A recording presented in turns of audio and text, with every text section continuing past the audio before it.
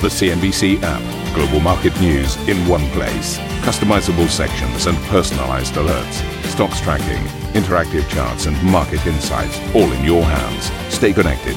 Stay informed. Download the CNBC app today. Very warm welcome, everybody. This is Squawk. Welcome to a new trading week. Let's get into your headlines. Oil prices surging after terror attacks at two of Saudi Arabia's biggest production facilities, cutting the kingdom's output by half. Iran denies culpability as Washington blames Tehran for the attack and stands by with emergency oil reserves, with President Trump saying the US is locked and loaded. Meanwhile, China's industrial output growth slows to a more than 17-year low in August. In another sign, the US-China trade war is weighing on the world's second largest economy. UK Prime Minister Boris Johnson believes there's still time to secure a Brexit deal, but says he won't discuss another extension as he prepares to meet with European Commission President Jean-Claude Juncker.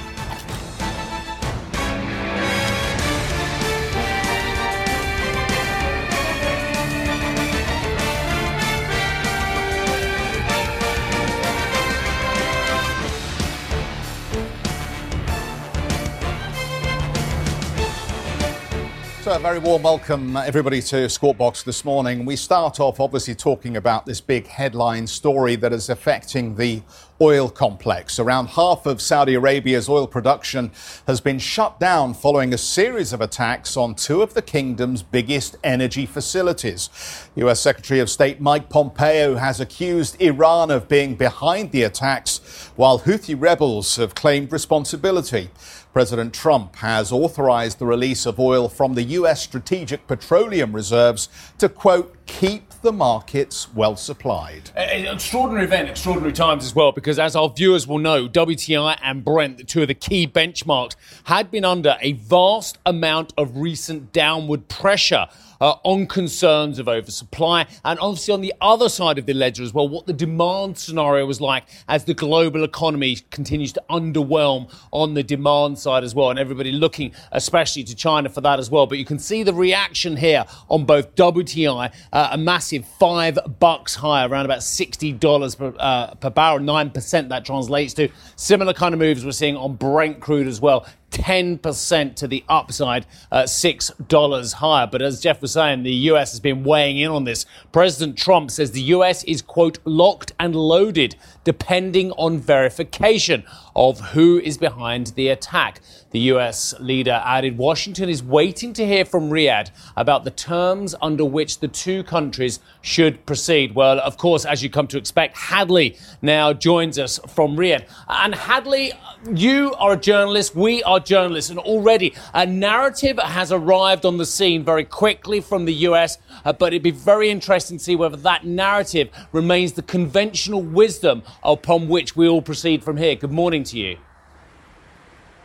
Good morning, Steve. You're absolutely right, because at the end of the day, we haven't yet heard, frankly, very much, if anything at all, from Saudi Arabia's foreign ministry. And this is interesting because this is a foreign ministry, as you know, from my interviews over the last several years, that has been very hawkish when it comes to Tehran and how worried they are about the spread of Iran's influence in that Shia crossing across the Middle East, how worried they are and how much they are hoping that countries will stand firm and take a stand when it comes to Tehran. But we haven't heard that much from them, and that is incredibly interesting considering this is the largest ever terror attack on a Saudi oil facility, or two Saudi oil facilities in the kingdom's history. And it comes as it does against the backdrop, remember, on this timeline that we've seen of the president just a couple of days ago really suggesting for the very first time that he would be willing to ease sanctions on Tehran if a meeting at the UN General Assembly might be possible. So a lot of people were saying, hey, he's just doing this for a photo op. The president, though, overnight in those tweets, rolling that suggestion back, saying he never agreed or even thought to agree to meeting with President Hassan Rouhani without preconditions. Mike Pompeo coming out almost immediately after these attacks and saying, according to U.S. intelligence,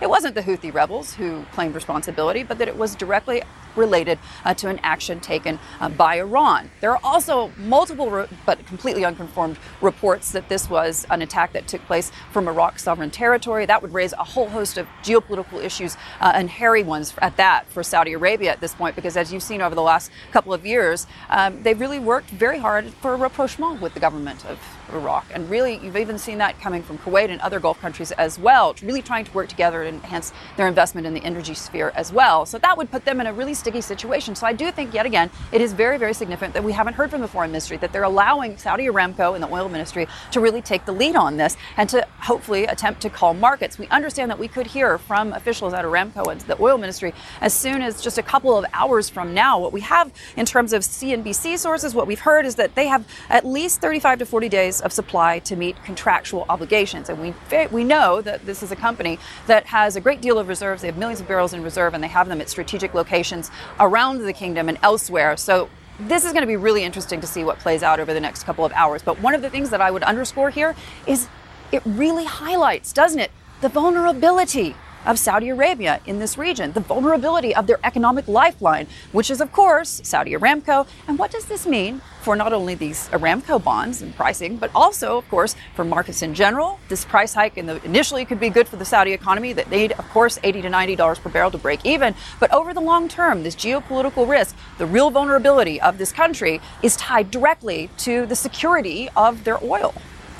Lots of points raised there, Hadley. Let's just pick up on the ramifications for Saudi Aramco, because it was a fascinating turn of events last week where effectively we saw a change in the energy ministry to try and further those ambitions. What we've got now are analysts weighing up the impact on oil markets from the events. A geopolitical premium of $5 seems to have gone into the price.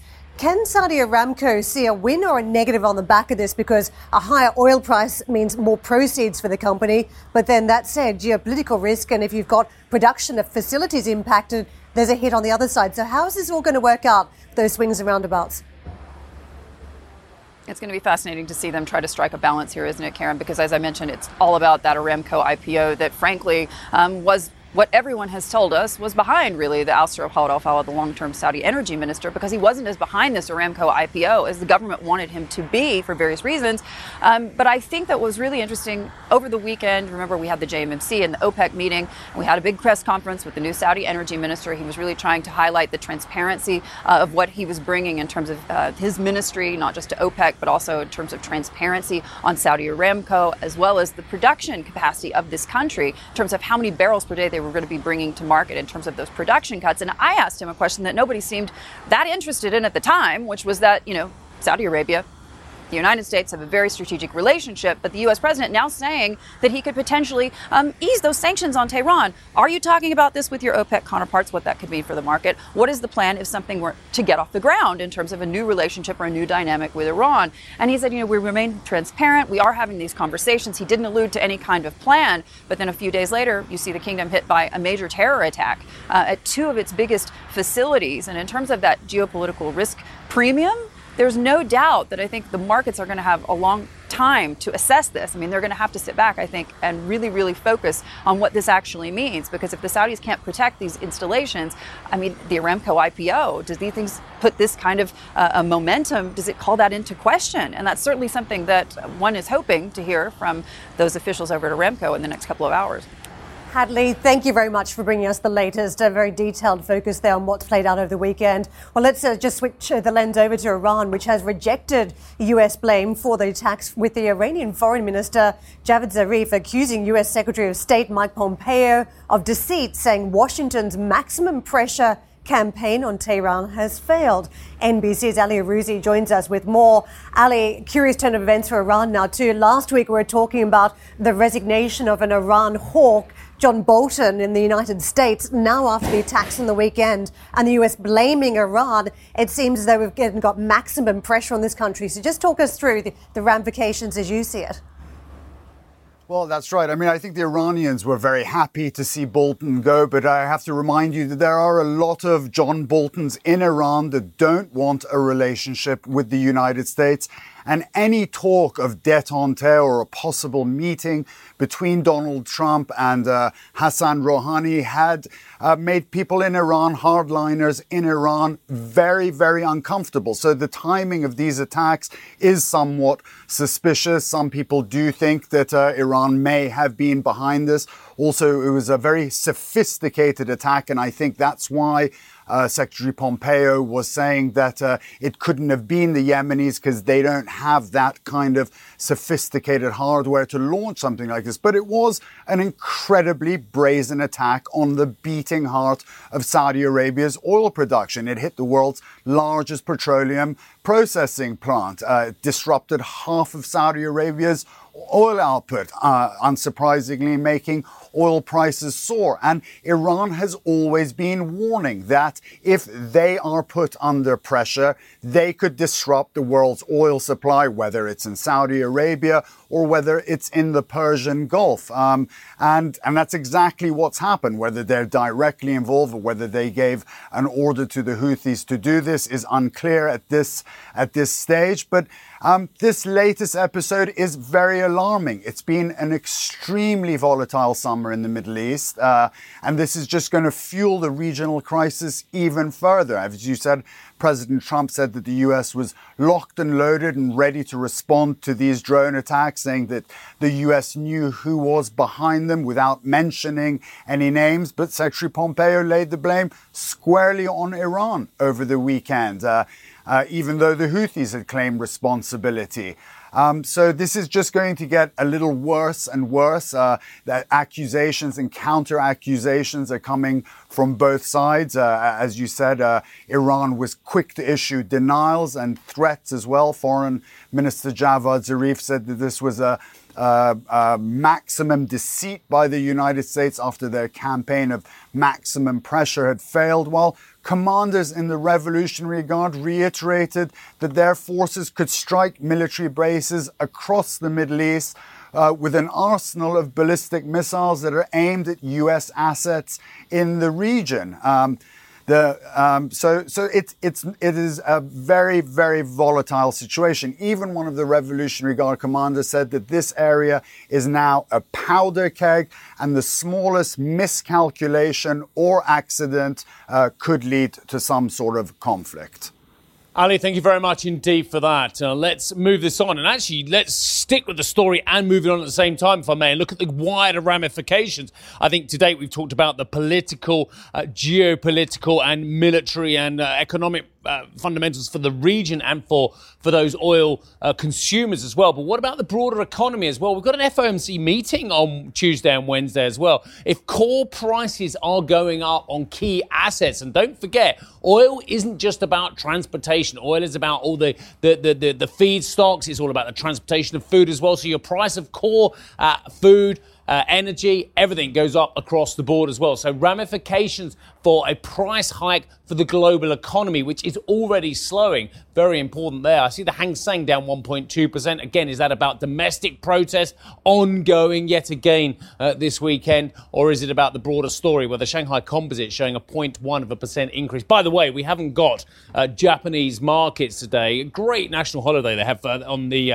September the 16th. It's the Respect for the Aged Day, Respect for the Elderly. And they've been running that one since 1966. So a very important holiday in Japan as well, which of course gets most of its energy from external sources. So that could have, again, big ramifications for the Nikkei. Let's take a look at what has been labelled safe havens. And this is extraordinary, isn't it? Because we've been having the conversation, is a treasury, is the 10-year paper still a safe haven, given where it's come from, given who owns it as well? And it's been an extensive conversation we've had over the last 6 or so sessions. But the yield bang up from that 1.5 level we hit recently, now up to 1.9%. Gold trading back up at 15.04, having had a tough week last week. The futures for the US markets, well, let's just have a very quick look at those. The implied open for the US markets down 19.64 points for the S&P 500, the Dow down 149 points, and the Nasdaq cooled down 85 points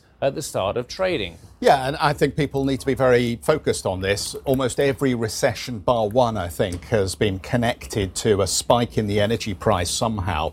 And obviously, this is just one more catalyst that I think people will be concerned about, particularly as we see this weakness in China. Let's focus a little bit on the Chinese aspect to this story. Saudi Arabia is one of China's largest crude suppliers. Oil majors in the country are trading sharply higher following the surge in energy prices. Ginny Yan is with us, Chief China Economist at ICBC Standard Bank. Ginny, we're going to talk a little bit about some of the industrial production data, but it would be interesting, I think, for our audience just to get a sense from you as to what this higher energy price could mean initially for China. Sure. I think it's very interesting to see the implications because China, as you know, is going through a little bit of supply issues, particularly on the food CPI front. Food inflation has been the key issue. So the actual implicit, I guess, the impact of coming in from the energy will have further pressure on CPI in particular. Core CPI is still rising. So there's been some talks in the latest data, especially to see that on top of domestic supply issues, are there external issues that might also, and what that really could have an implication on is whether policymakers will have to really add the inflation into, its policymaking decision, because at the moment priority is still about stabilizing growth, ensuring that liquidity is still ample. If you throw in the inflation picture into the story, it becomes a little bit more difficult and challenging for the authorities. It certainly complicates plans for all central bankers. We're going to talk some more with you in just a moment. Please stay with us. Ginny Yan, Chief China Economist for ICBC Standard Bank. China's RRR cut comes into effect as the country's industrial production slumps to its lowest level since 2002. We'll catch up on all that data in just a moment. And if you just can't get enough of Squawk Box, be sure to tune in for our very own podcast. Head to cnbc.com, Apple Podcasts, Spotify, or wherever you get your podcasts to have a listen and download today's episode. For our listeners out there, stick around for some more.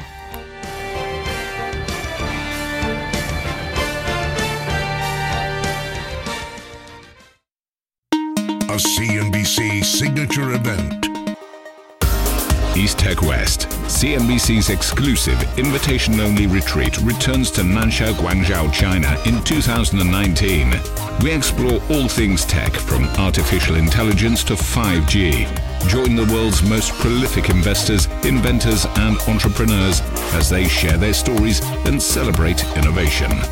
Visit easttechwest.com for an application to attend.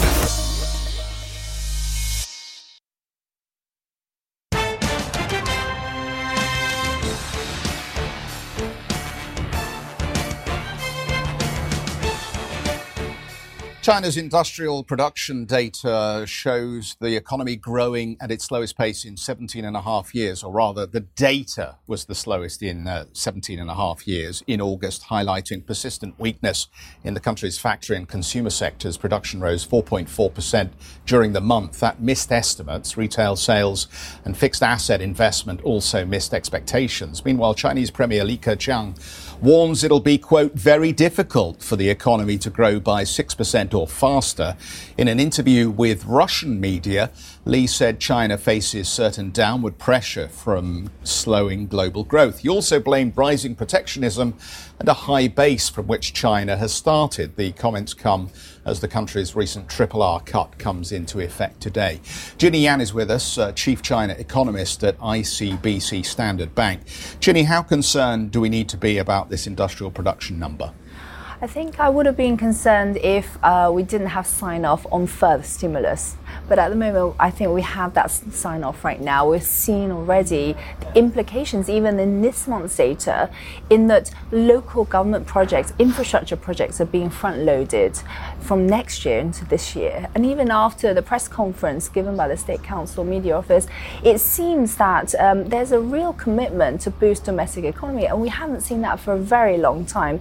There's always been the argument that deleveraging is very much a priority, that we shouldn't be stimulating the economy too much. But, the first sign that we're seeing there is a little bit of a slight panic button being pushed. I mean, obviously, there are a lot of policies to be used right now. However, it does seem that domestic growth is starting to become a key priority once again. But I mean, all economies grow up, and we can't talk about China as a developing nation. It's a developed nation. This is a big industrial power. When countries grow up, they don't have the same kind of growth they had previously. So why specifically, just remind our viewers, are the Chinese so worried about a slowdown to what happens traditionally and economically in every country historically? For instance, having 6% growth for a developed economy is off the Richter scale and actually would have danger signals for many developed economies about overheating. So having a month-on-month figure in industrial production of up 4.4%, it's a really good figure for most of us. So why are the Chinese so afraid of a slowdown?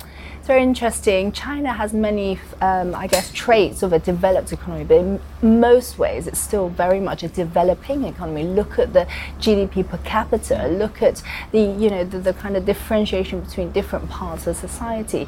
Now, key is about employment. How do you ensure stable employment? And jobs are still in place. People still have a steady income. If you look at consumption, that's also quite weak, and that is a really worrying thing. It's not the fact that factories and state-owned sectors are starting to slow. It's the fact that people are starting to fear that they're going to lose jobs.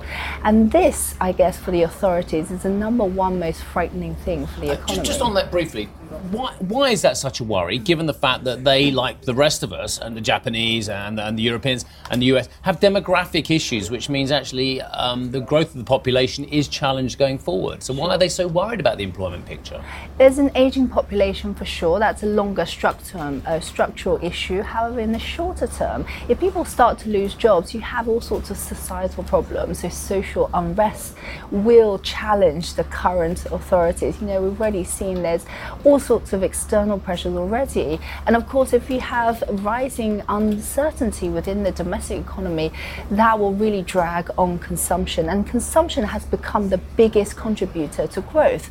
So if you have slowing consumption, the momentum for growth will be derailed. Okay. So fast forward to October and talks around trade. We've got the US and China now agreeing to sit down for a conversation at high level. We've seen the postponement of further tariffs coming into force for a couple of weeks in October, and we also saw the Chinese agreeing to buy farm products from the US last week. What do you think this means? If you look at the tea leaves, do you think we are getting close to the point of a resolution? I don't think we're close to a resolution, and this is going to be a very long set of negotiations. I think even it will drag on for years, to be frank. But for markets, certainly gives some certainty. There is commitment, at least from both sides, to resolve the current situation. That's why it's being reflected a little bit in the currency in the latest few days. So you're saying there's no deal before the next US presidential election. You're on that page as well. I think so. I still think that this will drag on for a very long time. However, I think there is realization that for both domestic economies, which are both going through very high pressures in terms of growth momentum, there needs to be some sort of solution, particularly the ones that impact certain priority industries most. For China, for example, pork prices have been going up, and of course it's been importing pork actually not just from the US but from other economies too now. Is there a long tail to the protests in Hong Kong in terms of economic impact? I mean, on the face of it, it may look very localized, but obviously Hong Kong banks have been a source of capital for mainland Chinese growth. Plus, I guess there are also risks around Chinese assets that are located in Hong Kong. How do we read that in terms of its impact on economic activity and market levels? It's very difficult to tell at this stage. As you say, it seems to be quite localized. However, I'm sure, first of all, it will have some impact on sentiment. A lot of Chinese investors, if you ask them, the first port of call when they look at outbound investment is Hong Kong, is Singapore. So because these are regional investment centers. And also as a financial center, you're right, most Chinese entities have set up in Hong Kong. And of course, this will have implications for its employees, its investment decisions.